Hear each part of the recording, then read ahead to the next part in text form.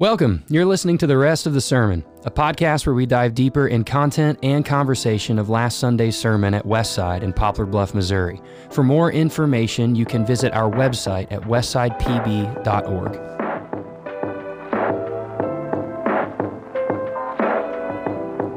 And welcome back, everybody. We're so glad to have you today on The Rest of the Sermon. And let me tell you, I'm excited. We have got a special guest today. I told you over these next couple of weeks, I'm going to be having some friends come in that I enjoy talking with. That's a good podcast, when you just enjoy the person that you're talking with. Last week, we talked to Mr. Adam Dell. And this week, ladies and gentlemen, loving husband, great father, entrepreneur, Mr. Matthew Bedell, ladies and gentlemen. Hey, buddy, how are you? I'm great, man. I'm great. And then I said, next week we're going to have Adele, and the following week you said we're going to have Dave Chappelle. Yeah, we're just gonna. We haven't planned it out beyond that. This is out of control now. This is ridiculous, man. Matt Bedell, how are you, buddy? I'm well. I appreciate the opportunity to come and talk with you. I have actually never done a podcast. So, are you serious? Yeah. So wow. The irony of that is hilarious, and we'll get into that in just a little bit. Sure. I've listened to a lot of podcasts. Absolutely. And so I know how they're supposed to go. Sure. And so I hope I live up to that. That's great. But the guys in Smart Marketing have done the Juice versus Squeeze podcast. Yep. That's right. They did. And then COVID hit, and I kind of bailed out. So I was scheduled to come in there, never did get to come in there. So this is the first I was featured on that podcast because I did a Smart Space talk on how to win at work, the art of communication. That's right. And that was really fun. Yep. That was one of the funnest things. But we're getting ahead of ourselves. Why do we know all of these things, and why are we saying these things? Tell the folks listening a little bit about yourself. You're a Poplar Bluff, Van Buren native. Give us the lowdown. Give us the elevator. We're on ground level, and we're in Trump Tower, and we're going to the top floor. Give us the pitch. Who's Matt Bedell? Well, I don't know if the building's tall enough. Right, yeah. Okay, well, yeah, I'm born in Poplar Bluff and went to Poplar Bluff High School. Nice. My dad and stepmom have built the landing over in Van Buren, and I went to work there at a very early age.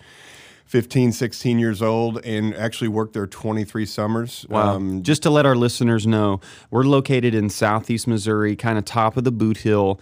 Van Buren is a town that's situated on Current River, and Current River is by far just one of the most beautiful rivers in Missouri. And so the landing is this phenomenal resort. You can Google it and look it up. What a way to spend summers, bro. It was pretty awesome. much a dream job. I mean, it really was. And of course they were building it, and so it was growing every summer, getting to do a lot of fun things and learning a lot about leadership. Learning a lot about myself. Wow. But yeah, it was, people came there to have a good time and float the river, stay the night. We had a restaurant, and so got a lot of different managerial skills over those years working. Right. I remember managing the restaurant one summer and interviewing like 42 people over the course of 6 months, and at the end had like 2 of those people. So is the saying true that a restaurant is by far the hardest business to like create, manage, and sustain? Absolutely. I've heard that. I would not recommend anyone get a restaurant That's business. why they have all those shows, those reality shows. Right. Restaurant you have Impossible. to be good, right? And you have to be good all the time. Yep. Okay. And the turnover is really high. Yep.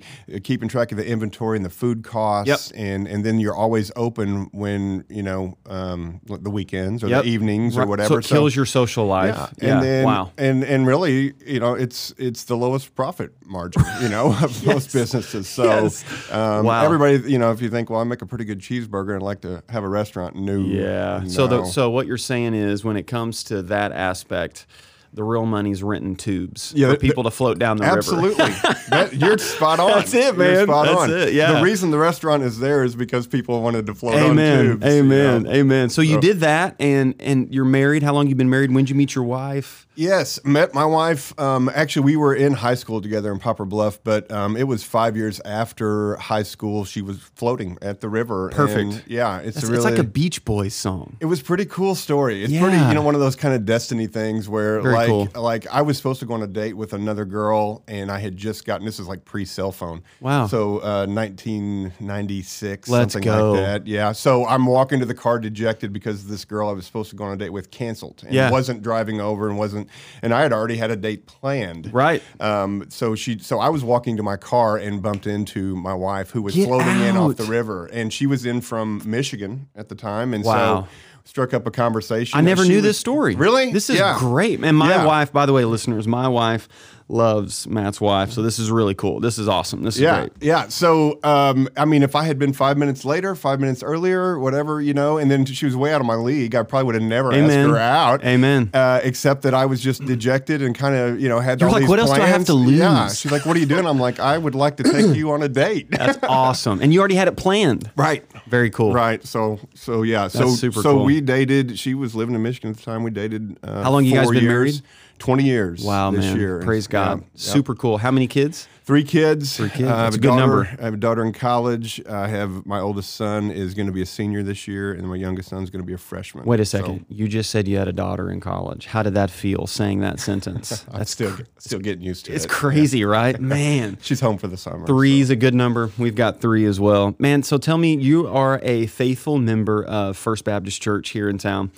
Fantastic church. Pastor Brandon Spain. I mean, I play basketball with that pastoral staff once a week.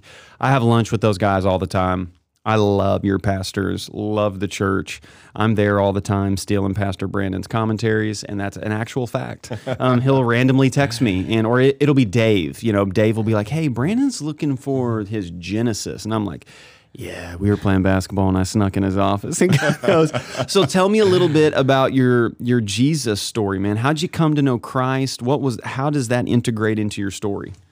Man, that's just a question that I love to answer. Yeah. I'll tell you, I got into drugs at an early age, and believe it or not, got married, had kids, had a successful quote unquote life going on, but I was living 2 lives. Yep. I got into drugs and was doing drugs. Really one of those functional drug addicts where I was supposed to be, when I was supposed to be there, doing what I thought I was supposed to be doing, and really kind of living 2 lives. And, can I say something really quick? Yeah. I think that's massively important for our audience to hear, because I think there's a preconceived notion of drug addiction and all of this, that, you're sleeping on a park bench, you're doing this, that, and the other. And the reality is, since I've been a lead pastor and I have the privilege and opportunity of people inviting me in crisis, it's celebratory moments too. I get to be there when the baby's born and all of that, but I get invited into the crisis moment. And I think people would be astonished to know that story that you just said, I was functional, things were well, I had a great last name, great standing in the community, and I had this going on, is a far more common story than people realize. And I just think it's important to acknowledge for sure. Yeah, I mean, I was in church. I was sitting in the pew. Yep. I was going to a men's Bible study. I was, doing all the things that I thought made me look like I had it all together. Wow. And inside trying to keep it all together, which was absolutely exhausting. Oh. But I got off base, and it just kept getting worse. Because right, I mean, what happens when you're doing drugs, especially if you're doing hard drugs, you're going to get arrested. You're going to go to prison. There's an expiration date. You're going to lose your family. You're going to lose your job. 100%. You're going to die. Yep. I mean, those are really the options. That's it. I've heard a guy say, drug addiction's like milk. They both have the expiration date. Right. That's just the facts. Yeah, it's going to run out. Yes. It's going to run out. And so I kept it going a long time. I was 38 years old. Wow. When I finally got to the end of myself. And describe that to me. What's that? What was that like? What was that? Because, and again, man, one of the things, I have a very similar story. So was in the party scene, moved a lot as a kid. And then I realized, wow, you can make friends. I realized I could make friends at school per what I did on the weekend. So if I was at the party, it was the life of the party. When they saw me at school on Tuesday, come sit at my table. I thought that was fantastic. Mm-hmm. So got hooked in on that. And the reality is that everything does come crashing down. But I came from a great home. I had all of this stuff. And I think it's, again, so important for people to realize that I thought when I stepped into ministry that God was going to call me to like the prodigal son, because that's what I was, that broken story. And I do think I have a calling to that. But the reality is, in that parable, the story's more about the elder brother who's just as broken and just as self-righteous. He doesn't come in the house. He rejects the father, but he has this appearance like he has it all together. Mm. And I say this all the time, in Poplar Bluff and in Butler County, it's like dead men walking. Mm. Everybody who has the successful whatever, all of that stuff. So how did, as C.S. Lewis said, the hound of heaven chase you down? What was that like in that kind of double life aspect? Yeah, I mean, things had really started to fall apart, and of course, my marriage was on the rocks. And I got to interject here before I go further on that. I mean, I have a wonderful wife. Yes, you do. And so, the fact that she stuck with me, and she was the rock for a lot of times. I mean, we, technically by statistics, we shouldn't be married. You were the product of a praying wife. Yes, and her being strong in her faith and her desire to keep her family together. Yep. She held on long enough and prayed me to a spot where God could get a hold of me. You got to get to the end of yourself, right? Yep, and always. Sometimes the last name and all the things and the check boxes of success are more pressure to hold it all together. Absolutely. And so I went way longer than There's more of a cost now. There's more of a cost to it. Right, right. Yep. And so at 38, it was some tough moments. Yeah, man. It was right around Christmas. I had some drugs in my possession. My wife found them. I didn't know that she found them. She took off in my car. I hopped in my car to follow her, and I was chasing her down on a very curvy road. And the thought went through my head, if I could flip her car, I could get the drugs out and be gone before the cops got here. Yeah. And that's my wife in the car. So that's where I had gotten to mentally. I was detachment from reality. Absolutely. Yep. Absolutely. Thank God, nothing happened. I went back home. I remember getting in the fetal position and crying, and I cried out to God that night. Wow. And just said, I need help. And that was really the first time I had faked like needing help. Yep. Or, when people catch you with drugs, you say, well, yeah, I'm going to get help. And you're just doing it for other people. Yep. That was the first time I was really just so difference tired. in remorse and repentance, right? And that's what it was. And I want to say something really quick. When you said that, I've got a great wife and a woman who loves the Lord, and that you're a product of answered prayers. We have a lot of people that listen to the podcast, and marriages are difficult all around. I always like to say that they have a word for people who are struggling in their marriage, and it's called married, right? But in 1 Peter 3, Peter talks about wives and husbands. And he gives an exhortation, like the women get 6 verses. He like breaks it down, and the guys get verse 7. It's like, it's so great. But it says, likewise, wives, be subject to your own husbands, so that even if some do not obey the word, that they may be won without a word by the conduct of their wives, when they see your respectful and pure conduct. And then it goes on to say, do not let your adorning be external, but internal. And when you said that you had a wife that was clinging to Jesus, I think it's really important for spouses and people to hear right now. Like, the opposite of that would be nagging, would be control, would be all of those things. And what you're saying is, I had a wife who loved Jesus so much that it was only because of her faithfulness that I'm here. So I just want to encourage, the audience listening. That's 1 Peter chapter 3, verses 1 through 2. That's a golden nugget there. So you've cried out. This time it's repentance. It's not just remorse. What's next? What does that look like now? Yeah, so I knew about John 3:16. Someone had told me about John 3:16. Can you explain what that is to our listeners? Yeah, so John 3:16, it's a spiritual boot camp for men with addictions. It's in Charlotte, Arkansas, which is kind of northeast Arkansas, about 10 miles from Batesville. Holy ground. Holy ground. They've been a ministry for I want to say, maybe 17, 18 years. Birthed out of a straight burden and conviction, and now it's to the point to where they are recognized by the state of Arkansas.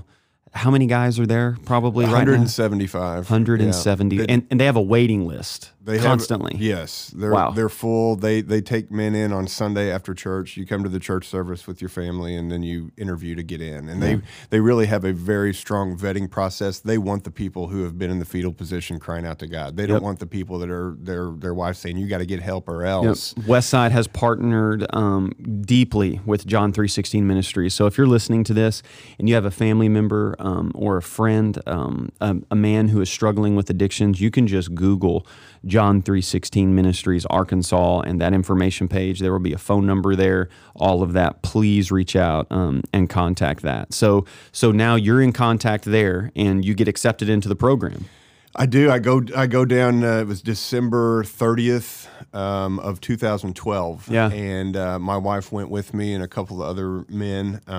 And I just want to say, as you point that out to folks, as a graduate, I'd be happy to talk to anybody and help them, guide them. There is a process to kind of get in. It's totally free. We'll put Matt's email in the show notes on the podcast, and so that would be a great way to shoot you an email contact. Absolutely. I thought that John 3:16 was a metal building with a guy in a clipboard on a dirt floor as everyone sat around in Indian style. They were going to tell you what was wrong with you, because I knew something was wrong with me. Amen. And I was broken and I needed fixed. But man, I was so pleasantly surprised. Number one thing I found out when I got in, there was 80 guys there at the time, all walks of life, all over the country, people from Utah and whatever. I mean, there was attorneys in there. There was all kinds of people, and I immediately just related to people, and I got hope in the fact that, man, maybe it's not just me, because I think in drug addiction, that's what you think is, I'm broken and I'm fixed. I can't fix this. And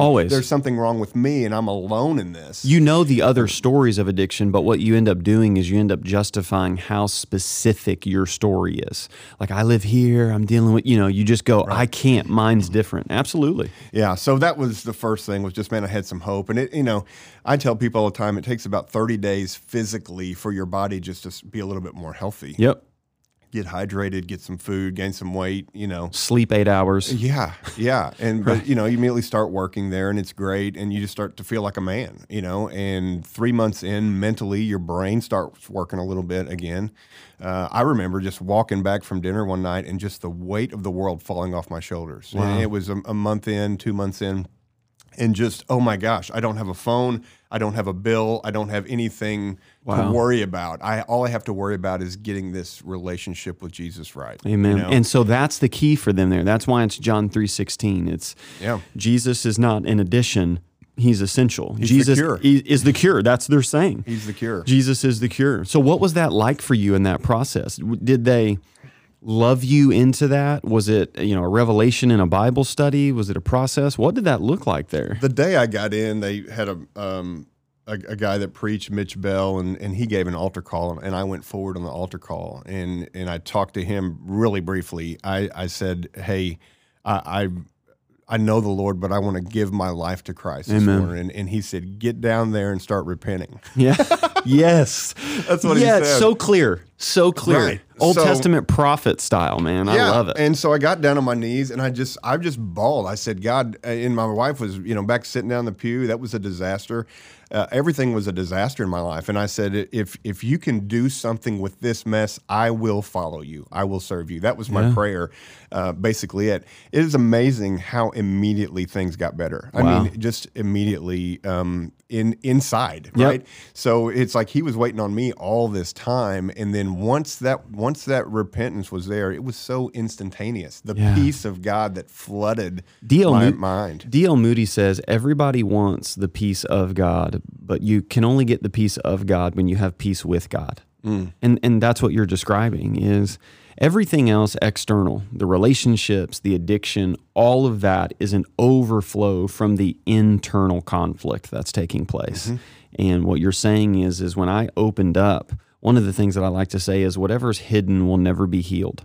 That's why, in 1 Kings, when the king has leprosy and, he's this great man and he has to take off his armor and he has to dip in the Jordan. It's like this humiliating act, but he has to humble himself. And so what you're saying is that was an overflow. And I just think that's so important for our listeners to hear is when I meet with people and you're the same way, what is pressing on them is the current conflict? It's like, man, I'm about to lose my marriage. I'm about to lose my job. I'm about to, we're over here going, well, number one, you've probably already lost those things. And those aren't the main things. The main thing is the internal conflict that's taking place. So it's beautiful to hear you describe that internal peace that sets in. So what does it look like now there at the ministry with this full surrender and this process taking place? Yeah, from there, it's just learning how to follow Christ in a day-to-day, we have a short Bible study in the morning, every morning, and their philosophy there, which is great, I love, there's other ministries that say, hey, we're going to spend 5-6 hours in the Bible or whatever. It's a short Bible study. We pick up something from the Word, and then we go out and we try to do that. Yes. And so it's through application and walking it out. And so you just learn a lot. You go through a lot. My mom had a quadruple bypass while I was in there. You don't leave. If you leave, you can't ever go back to John 3:16. But if you stay the 6 months and graduate, then it's always open to you to go back. And so I learned just a lot about walking with Christ. And I prayed more than I ever had. I read the Word more than I ever had. And God just met some incredible guys in there too, right? Absolutely. Yeah. And so the accountability thing is there. And still here, coming up on 8 years sober, 8 years from graduating. Praise God, from man. there. Good for you, bro. Congratulations. Thank you. And I've still connected with them, you know, in a little different capacity, but I like to help men get in down there, and I like to support them. I like to be at their events, and sometimes they'll send a crew up to help me do some stuff at my house. It's just great. And they're 100% donation based. Yes. They're not accepting government grants, federal grants, or anything like that. They wouldn't be allowed to teach correct. Jesus. And so that's so the churches and all theme. that, if you're listening to this and you just want to be a part of something, you want to give to something, let me tell you, if you go to that website, there's a donate page, and what your money is going to is a tangible life that is being saved. It is great bang for your buck. Yeah, and I mean, we've done a ton of offerings. So when I got to Westside about 6 years ago, there was a community of guys in the community, and I want you to tell a little bit about that, kind of the Meantime House, the Transition House, and all of that. But started having these men come to Westside who had been freshly graduated out of this ministry. And what was great is we also had a group of guys that were waiting to get into the ministry. So it was like, a bunch of knuckleheads and stuff and it was just fantastic. But let me tell you, and I think any pastor in Poplar Bluff that has had the privilege, and when I say a privilege, I 100% mean that, a privilege to pastor a graduate from John 3:16.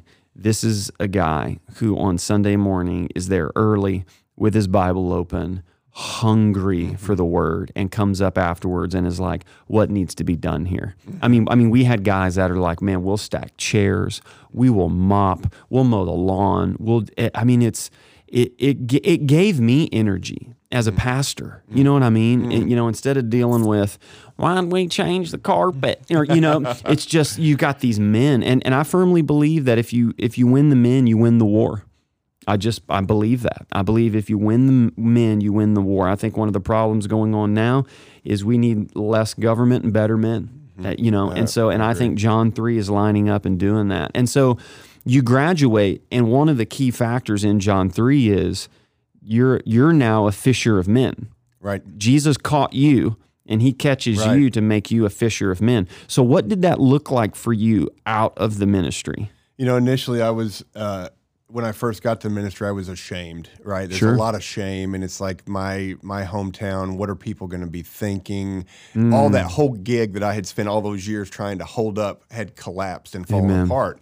And that's why I liked staying there 6 months, learning to walk it out, and then getting out and coming back. And the interesting thing that I found out quickly was some people didn't care. Right. They didn't know. They didn't know I'd been gone 6 months. Right. And that was a good gauge on the relationship factor. Wow. I talk to people and I think, well, what are they thinking about me? They had no idea that I'd gone anywhere.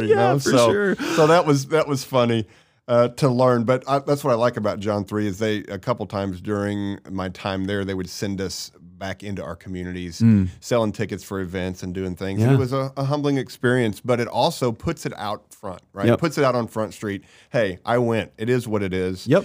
Here's the cool thing. Jesus saved me. Yes. You wouldn't believe the life he's given me now. And so, talking about the guys having that zeal and that zest, they had that in the drug life, Yep, right? absolutely. I mean, you're almost if you're going to do hard drugs, you're going to be a person of zest and zeal. Yes, you're going to yes. be the guy driving at 4 Absolutely. a.m. to places that nobody's driving to. Some of the greatest entrepreneurs and people that I know are people that had, Augustine, an early church father, talks about the problem with sin is that it is disordered love. That's our problem. It's disordered love.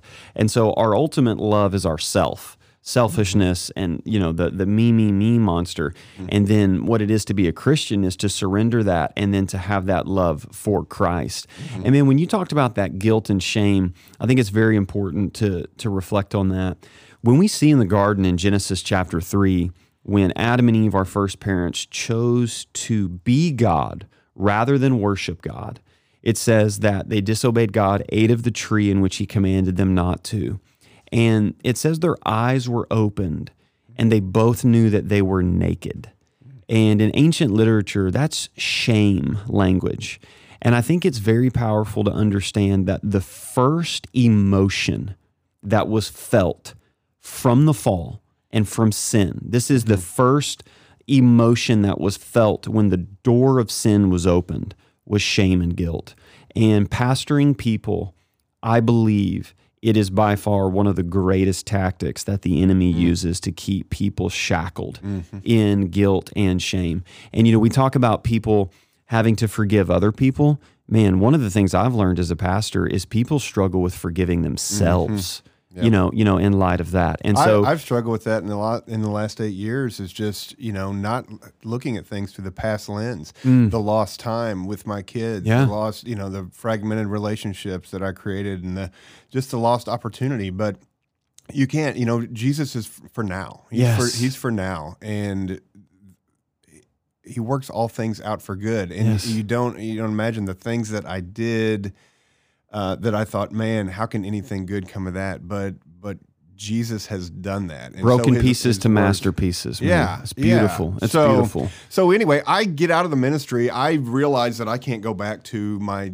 dad's business over there. That was part of the, everybody's there for a good time. I'm a people person. Yep. I meet people.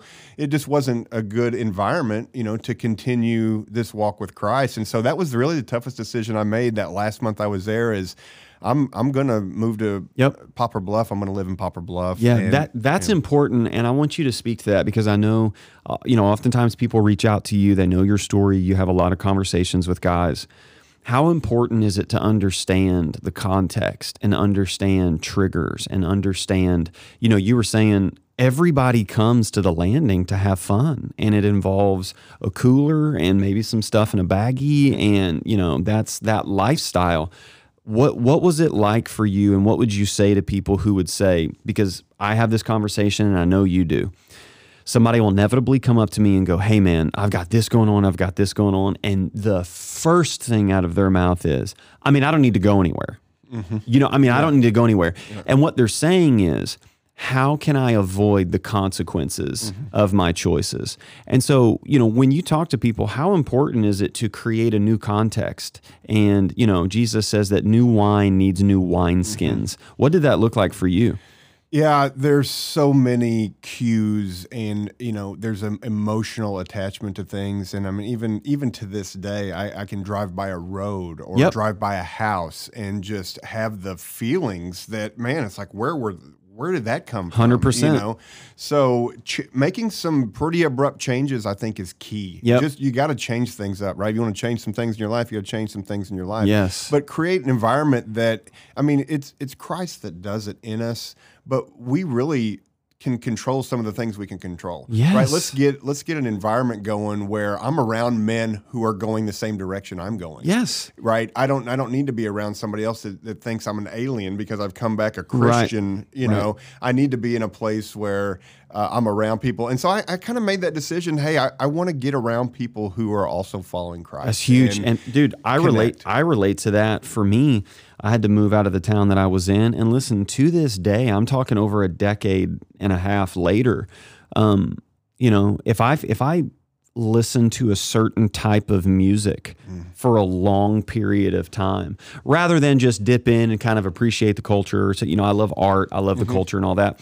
But if I listen to a certain type of music for a long period of time, then I'm looking on the internet trying to buy some new tennis shoes, and my wife's like, hey, what's going on? And what's happening is that's the beginning. I'm self-aware enough to know that is the beginning stages of a long journey of where I know that road ends.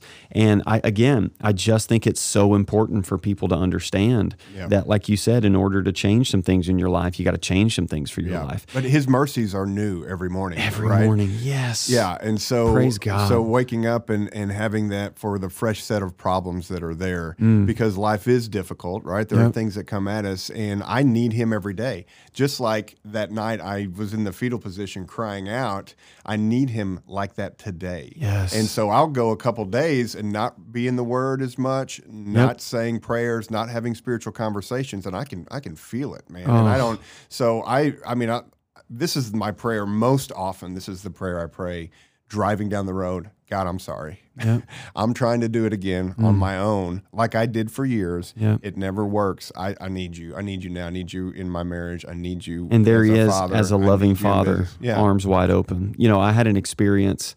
The Lord saved me in a car, everything that I owned. I think people are familiar with that story. Funny thing is I kept that car for a number of years after I'd gotten saved and clean and everything. And probably 2 years ago, I was picking up pizza for the family at Pizza Hut, and I pulled into Pizza Hut, and there's the car. and I knew it was the car because the front bumper was all crushed and dented in from some crazy night. And I run inside, and I'm like, whose car is that? And I talked to the driver, and sure enough, the engine had broke down, and I'd sold it to this guy for parts. And when I drove away and I was going back home with dinner for the family, I just wept and felt that the Lord had impressed upon me, Jason, I love you the same. Even look at your family, look at the church, look at all of this quote unquote success. Jason, I love you the same the day I found you in that car. Nothing changes for that, man. And that's the love. That's the love right there, man. Yeah. So do you get plugged into a church when you come back? What does that look like? Well, that's where First Baptist comes in. While I was at the ministry, Yvonne started going there with the kids, and they just kind of, wrapped their arms around them. Praise God. And of course, I knew Dr. Caldwell, and he had his class. That's kind of the class I had been sitting in, you know. And he had helped me get there, make the decision, you need this help. And so it was really cool. They tell us there in a minute. It's one of the reasons I'm sitting here doing the podcast, because you said, I'd like to talk about your testimony. And they teach us at the ministry, when someone wants to hear the testimony, you just say yes. Yeah, amen. Even if you don't want to. That's right? good. I don't know if I want to get on a podcast and put my story out to a bunch of listeners. But I have to tell what Christ has done. And so Steve Francis called me. I'd been out of the ministry like a week. My mom had gone into a nursing home after her quadruple bypass. We had to sell my house, but her car, I started driving her old brown Buick, and I didn't have a job and didn't know what I was going to do. Yeah. And a wife and 3 kids, and I got to figure some things out. Everything's brand new. So anyway, Steve calls me and he says, "Hey, would you like to give your testimony at First Baptist this Sunday?" And I was like, "Oh my gosh, wow. Is this the first time? This is the first time. Okay. Yeah. Wow, man. Yeah. And of course I had to say yes. Yep. And so praise God. So I said yes and gave the testimony. And then they had earlier in the year set aside a budget for a media person. Well, I'm a hospitality person. I have my PhD in tube rental, right? And other things. Yes. But during the course of my dad's business growing, I had gotten into marketing a little bit, and Facebook had come on the scene. Yep. And I built a couple websites, took my stab at building a couple websites. Okay. And so I had just a little bit of experience with that. And so they had a part-time job, doing media ministry at First Baptist. Wow. So I took that job. It was, not the highest paying job I ever Sure. had. I was just kind of grateful to have a job and just started working. I worked maybe 6 months, and then they gave me a full-time gig the next year. Then the phone rang and somebody said, hey, I heard you build websites. I don't know where they heard that, but I said, sure, and it was a business here in town. And so I built that website, and then one thing leads to another. Here we are 8 years down the road. My marketing company has built about 100 websites. Wow. We got 7 guys working in there doing. And what's the name of your marketing company? Smart Marketing. Smart Marketing. And we are in Smart Studio, the space today. And so one of the cool things about God's sovereignty and his providence, when Westside was going to launch its website and shoot a new video, we were one of the first churches under the Smart Marketing company. We've been with you guys for a while. And listen, I get asked a lot because I'm friends with pastors on social media. They see the content, they see the website, they see all of that. And if you're listening to this, you just need to Google Smart Marketing in Poplar Bluff. And it's been a joy and a privilege to work with you guys in light of that. Same for you guys, man. We appreciate you taking a chance with us. I love up and coming projects. And I just remember you preaching your first time, maybe 14, 15 people. Yep. I listened to the MP3, I think. Wow, yeah. Wherever it was, and just excited for you. I recorded that sermon that you had listened to. I recorded on here's what I would do. At Westside, there's probably 25 people on a Sunday morning. We have like 3 microphones that work. And when the person that was leading worship would pray, I would pull my phone out and I would press record on the voice memo and set it next to the speaker. Yeah. And then after I was done, I would stop and then I would upload. I mean, that's how. Yeah. So praise God for Smart Marketing coming along and helping us out. But now what does it look like for you? You've got some other ventures. You've got a new job, incredible company. What does that look like? Yeah, I was fortunate enough to get on with Southern Bank. It's a bank here, and we have 49 branches in Missouri, Illinois, and Arkansas, and I'm the marketing officer, so I'm over those branches and the marketing efforts corporately for the bank. I've been doing that about 1.5 years. Great bank. Yeah. We bank through Southern. We've got our mortgage and stuff through there. They're local. There's probably 3 employees of Southern Bank at Westside. Yeah. And great bank. So I don't know if that's a plug or whatever, but go check it out. I love all these plugs, man. This is fun. Well, it's just the story, man. Well, man, I got a phone call and they said, I didn't know. I knew Southern Bank was a Poplar Bluff bank, and I actually thought there was about 5 branches. Sure. I did not realize how much they had grown. I didn't know that either until you started working there. I met you, I think, a little bit after you went full time at First Baptist. I remember doing something with Dave one day, and you were in that crow's nest office upstairs there in the balcony. I think that's one of the first times that I met you. Is that right? Yeah. I think we actually met at Fields of Faith the night that you spoke at Fields of Faith. Okay. But you were walking up. I shook your hand. I said, hey, knock them dead or whatever. Gotcha. So I knew who you were. There you go. Yeah, but that little crow's nest office, that was cool. Yeah, man. I do remember that's very cool. You guys coming up. Yeah. So what does it look like for you now in your job? I know we've got a lot of people that listen that are into marketing. We've got some Three Rivers students. We've got a lot of young people that listen to this. Marketing is a big deal. It's everything right now. And so what does it look like for you and that position? Yeah, I went to the University of Alabama in 92 to 96 and I studied marketing, and nothing that I studied there is applicable today. I couldn't imagine a field that is maybe medicine. Maybe medicine changes faster than that. But think about 20 years. The internet, the everything, phones, all of Everything's flipped on its ear, and digital marketing's huge. And then, everything happened last year with COVID. I was really kind of like, I was concerned. I was like, man, we're going to lose business. It's going to go down. Well, I didn't realize, everybody wants a digital presence and they want it right now. Right now. And so really And shout out, what we did is we pivoted.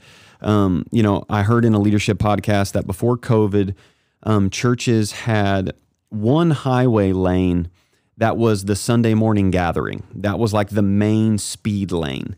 And then there was this passing lane as a figure of speech that was called media. And churches kind of dabbled in that, but didn't really dabble in that. If you did, you were doing great at it. The Craig Rochelle's and people like that, were going fast on that highway. And what COVID did is it gave you 2 lanes now. Now there's no passing lane. You either have a media lane and a gathering lane, or eventually there's an expiration date, when it comes to that. And I want you just to kind of change course a little bit. Sure. You were involved, obviously, in when churches pivoted, COVID, everything like that. What were some things that you saw in the marketing world that have changed due to COVID? It can be in your position there from the banking industry and marketing in general, or with what you saw from churches and what people have had to deal with when it comes to the pivot of COVID. Yeah. I tell you, I'm just kind of disappointed what happened. Just to be honest, I mean, all the eggs went in the basket of online service. Sure. Everybody said, well, our people are at home, they have Facebook or they have the internet, and so we've got to start filming our service and putting it out there. Yep. And everybody pretty much did that. I mean, ones literally, that weren't are doing. Even podunk churches out in a farm field had a pastor had his cell phone. And listen, shout out to churches. For an organization that is known for not changing and not going with the times and being old curmudgeons, I'm not sure that I know of any type of organization that pivoted and had to adapt so quickly week in and week out to COVID like churches. Right. So shout out to churches. Yeah, you know? yeah. And I think, obviously looking back, hindsight is 2020, and you look back at kind of what transpired. And all the eggs went in that basket of that Sunday morning online service. Yeah. We have to connect. We're looking for the interaction and the likes and the comments on the thing, and the metrics. And the first few weeks there was big numbers. Oh man! And then it was like the numbers started going down. You're like, what's happening here? And so looking back on it, it's easy to say, well, you should have done this or should have done that. And really everybody was kind of making the same mistakes. There were very few that really, Barna released a study that said 7 weeks after pretty much churches went online, that about the 7 or 8 week mark when the numbers started tanking, all churches saw like, whoa, this interaction is gone. That like 1 out of 4 church members weren't logging on anymore and weren't listening and weren't even connected in any way, shape, or form to their local church in that. So it was a big deal. Yeah, absolutely. And of course, there's a lot of media mistakes. I mean, audio and video and technical glitches, and we set up a few churches here locally, to help them get going. So there was just a lot of emphasis on that, and I don't know what the answer was looking back to say, hey, how do we keep everybody connected and in community? Everybody got really comfortable on Sunday morning, like getting their coffee, and then you'd be watching your service at your church, and you go flip over to and then it was just watching videos. And it's like, well, I kind of do that all week anyway, listening to different pastors that I like, or listening to a podcast here and there, and so it wasn't really different. And so there wasn't this Sunday morning community coming together anymore, right? And I think it's really hurt long term. There's people that haven't come back, or they've gone to different churches, and that's fine. But I just wonder kind of what the long term effects are. I think if anything, what COVID did, and I am adamantly against the statement that COVID paved the way for the future of the church is online. I think what I said was true, that now you have another lane that you have to get in. But I think if anything, what COVID did is it revealed the value of the in-person Sunday morning gathering. Absolutely. That when the scriptures constantly command, and it is a command in the New Testament, it's not optional. It's the command to gather the Lord's people in the Lord's house on the Lord's day. Amen. Is a special, special thing. And I think, if anything, COVID revealed the necessity of that. But you're right, there was a sifting. So what we saw was, if somebody was a once-a-month attender at Westside on a Sunday morning gathering, not in a community group and not serving, those people literally have disappeared. They're gone, gone in that sense. Now what we're starting to see is the waves coming back in light of vaccinations and this, that, and the other. What we're starting to see now is even the people that were serving a little bit and online are just now sort of starting to get that second wave and stuff of coming back. And you're right. I'm not sure, I think this thing's going to play out for a while, when it comes to that stuff. It was interesting because we always in the church talk about community and building community. And that's why we come to be an encouragement. We come to be encouraged in that face-to-face interaction. I mean, there's sometimes during the week, it's like, man, I just can't wait to get there and just, talk to people and see people and share in struggles and all that thing. Yeah. Well, online communities are everywhere. You can be part of anything you want to be a part of. On Reddit or whatever. Right. Yeah. You can make comments, you can watch videos, and so it was nothing different. So now that we're able to get back together face to face, I mean, we'll turn the tide. Because it's the church. Amen. It's Absolutely. Jesus Church, and I'm curious to see where it goes. Church websites and all of it. I mean, people aren't watching average church services in Middle America on Sunday morning. They're just not. Right. You flip over to somebody who you like better, or and whatever. churches can't compete. These guys like a Stephen Furtick or a Craig Rochelle who have a production that's comparable to Disney or something like that. And you're like, wow, man. But yeah, I think it will play itself out. Now, switching gears, when it comes to your career now with the marketing and there at Southern Bank, what did you see in light of COVID? And basically, let me ask you this, and I know this question is going to get you really excited. Okay. What would you advise somebody right now to do who has a little bit of disposable income? Oh, Matt Bedell. Oh my gosh! Wow. Okay. So you're alluding to cryptocurrency. Oh, there it is. And Bitcoin. There it is, ladies and gentlemen. No, Yeah. so this is an ongoing joke with me and Matt. Matt is he's an entrepreneur at heart. I would say that you absolutely have an apostolic gifting.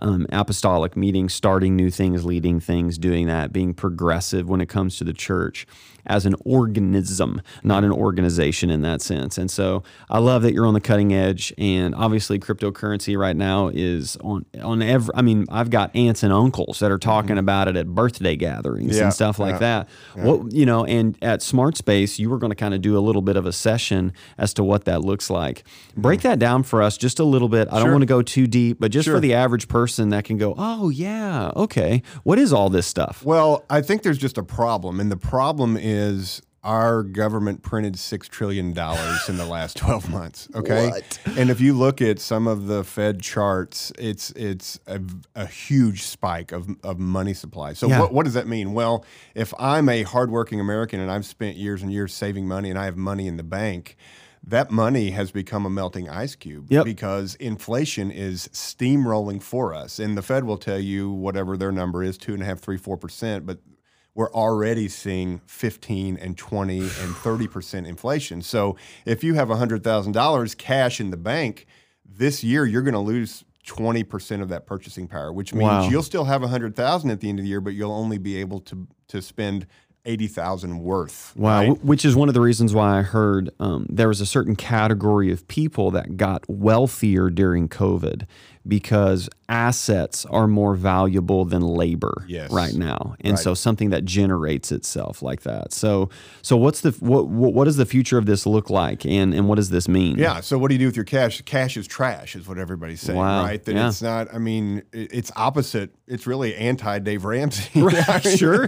Which, by the way, Dave says it's the Wild West, and again, guys, we're two guys in Southeast Missouri in a podcast room talking. Right. We by no means are experts on this, but this is fun to talk about. This is not financial advice. You have to no, it is not. Yes. But here's what you have to do. Okay, if that's all true, if inflation's coming, if I have cash saved up and I have disposable cash right now, I have to put it in an asset. Yeah. I have to find an asset that's going to appreciate at the same rate that inflation is coming. Yeah. Okay, so if we say inflation really is 15%, then I have to put my money into something that's gaining 15% a year to stay, keep that purchasing power. Wow. So what's out there? And you have to just go down the list of assets. Okay, well, everybody says the stock market, right?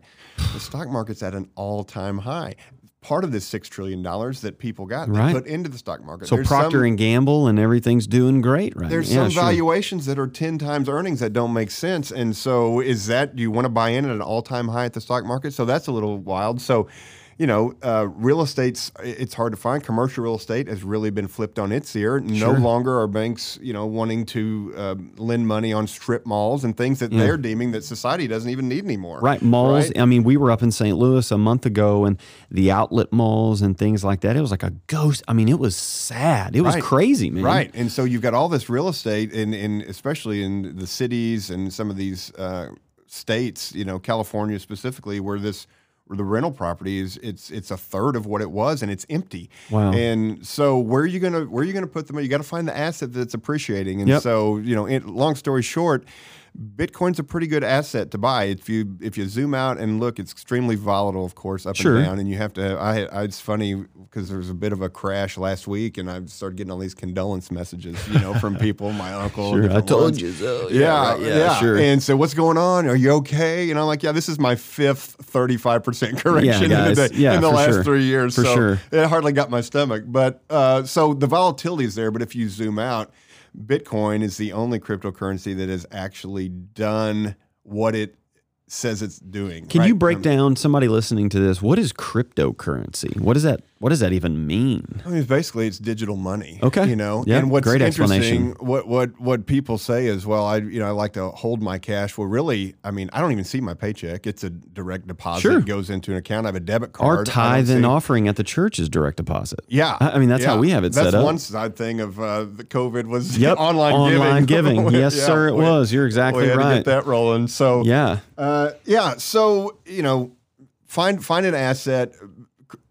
Cryptocurrency is pretty good. Now, you say cryptocurrency, I'd say Bitcoin. I'm a Bitcoin maximalist. There's nothing else that's actually proven that's doing anything. Everything else is speculation. Sure. Bitcoin since 2009 has been it did it in the last 10 minutes. It did what it did 12 years ago. Yeah. It's producing the blockchain. And to go back to your definition, it's not just digital money, but it's digital money that does not have to pass through the federal government.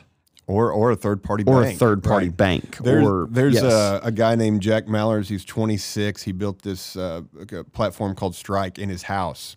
And he basically, if I want to pay anyone in the world, let's say they're in El Salvador, like right now, El Salvador gets more money sent to it from people in our country than any other country. Like Western Union style. Okay, exactly.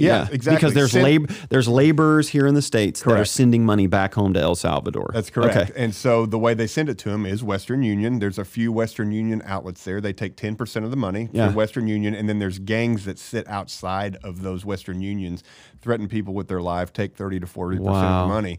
So what Strike does is I can take US dollars, convert it to Bitcoin instantly, send it across the Bitcoin network to someone in El Salvador who has the Strike app. Yep. Let that be converted to pesos or whatever it is. The entire transaction takes less than 20 minutes. It's final, and that person now has the peso or whatever. And there's no bully waiting to get their lunch money. Correct. Wow. And they can take that to any ATM in the country, scan the code, and it spits out whatever the cash is. So there's some socioeconomic improvements worldwide. Not in the U.S. we see it as a stock or an investment or whatever, but it's an asset. There's a finite supply of Bitcoin.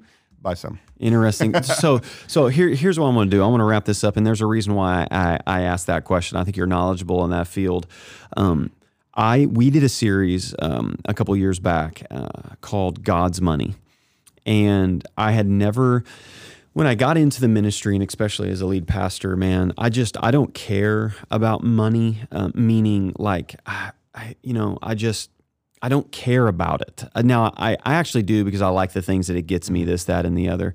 But I realized that is a very wrong view. And what I mean by that is Jesus spoke more about money than he did heaven and hell combined. And so for like 6 weeks at Westside, we walked through what the scripture said. You can go to our website, westsidepb.org, and we said, God's money, what is it? How do I invest it?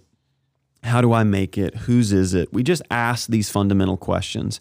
And it was a life-changing series for me personally to figure out what the Bible said about money. And here's one of the things that amazed me. Is God wants a return on his investment. Parable of the talents. Dude, Jesus talks about the parable of the talents. I mean, there is all in Proverbs. There is all through the scriptures. God, and so the thrust of the series is that we are owners of nothing and stewards of everything. It is not our money, it's God's money. And we will give an account for God for that. But he does want a return on that. And so the reason why I bring that up is because I think there's a ditch on either side of the road when it comes to a theology of money in the church. There's the poverty gospel, which, maybe some David Platt and Francis Chan. And I'm just using these guys as an example of, David Platt was very famous for, they cut their church's budget and took away the snacks from the junior church so they could give it to mission. Yeah. So there's like this, hey, and then there's this prosperity gospel that's like, man, when you go to church, that's all it is. It's money, and God wants you healthy, happy, holy, and with bags full of cash and all of this stuff. And at the end of the day, there's the way of Jesus when it comes to that. And I just think it's important for people to hear about that and for people to know about that and to make wise investments. And so it's good to hear from you in that sense. Yeah, I think it's super important. One of the conversations that we've been having, my wife and I, is just, I spent a lot of time like researching Bitcoin. What happened was I was buying it years ago, and then price kind of went up, and so you start to take it a little more seriously and go, man, I really need to be up on this. And so, the more you study it and kind of get excited about, man, this is maybe changing our lives and things like that, is this idea of idolatry and putting anything above Christ. I mean, you can do it for a little while. It doesn't bring forth any fruit. Never in your does, life, man. It never does. And so I have switched kind of this money preference to just this time preference of I want to make some memories with my kids, and I want to make a memory with my wife, and I want to make memories with friends, and it doesn't have to be this big ordeal.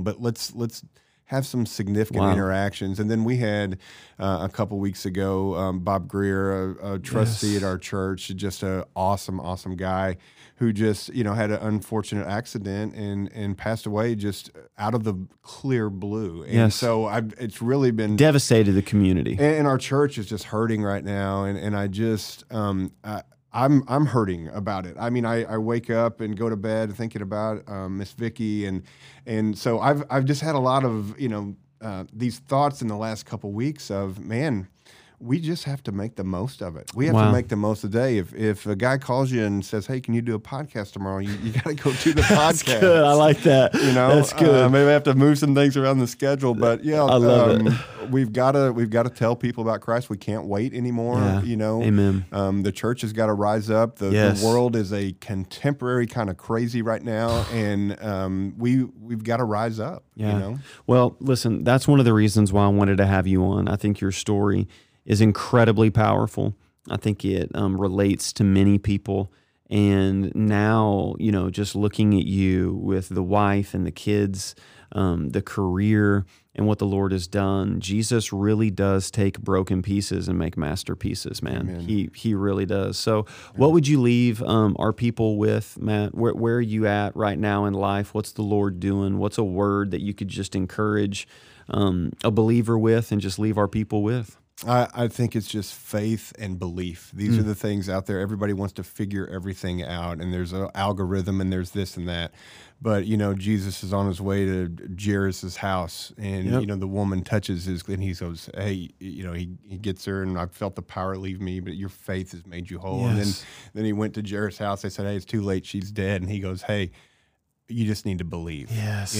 So it's just faith and belief. We've got to foster those things in our life.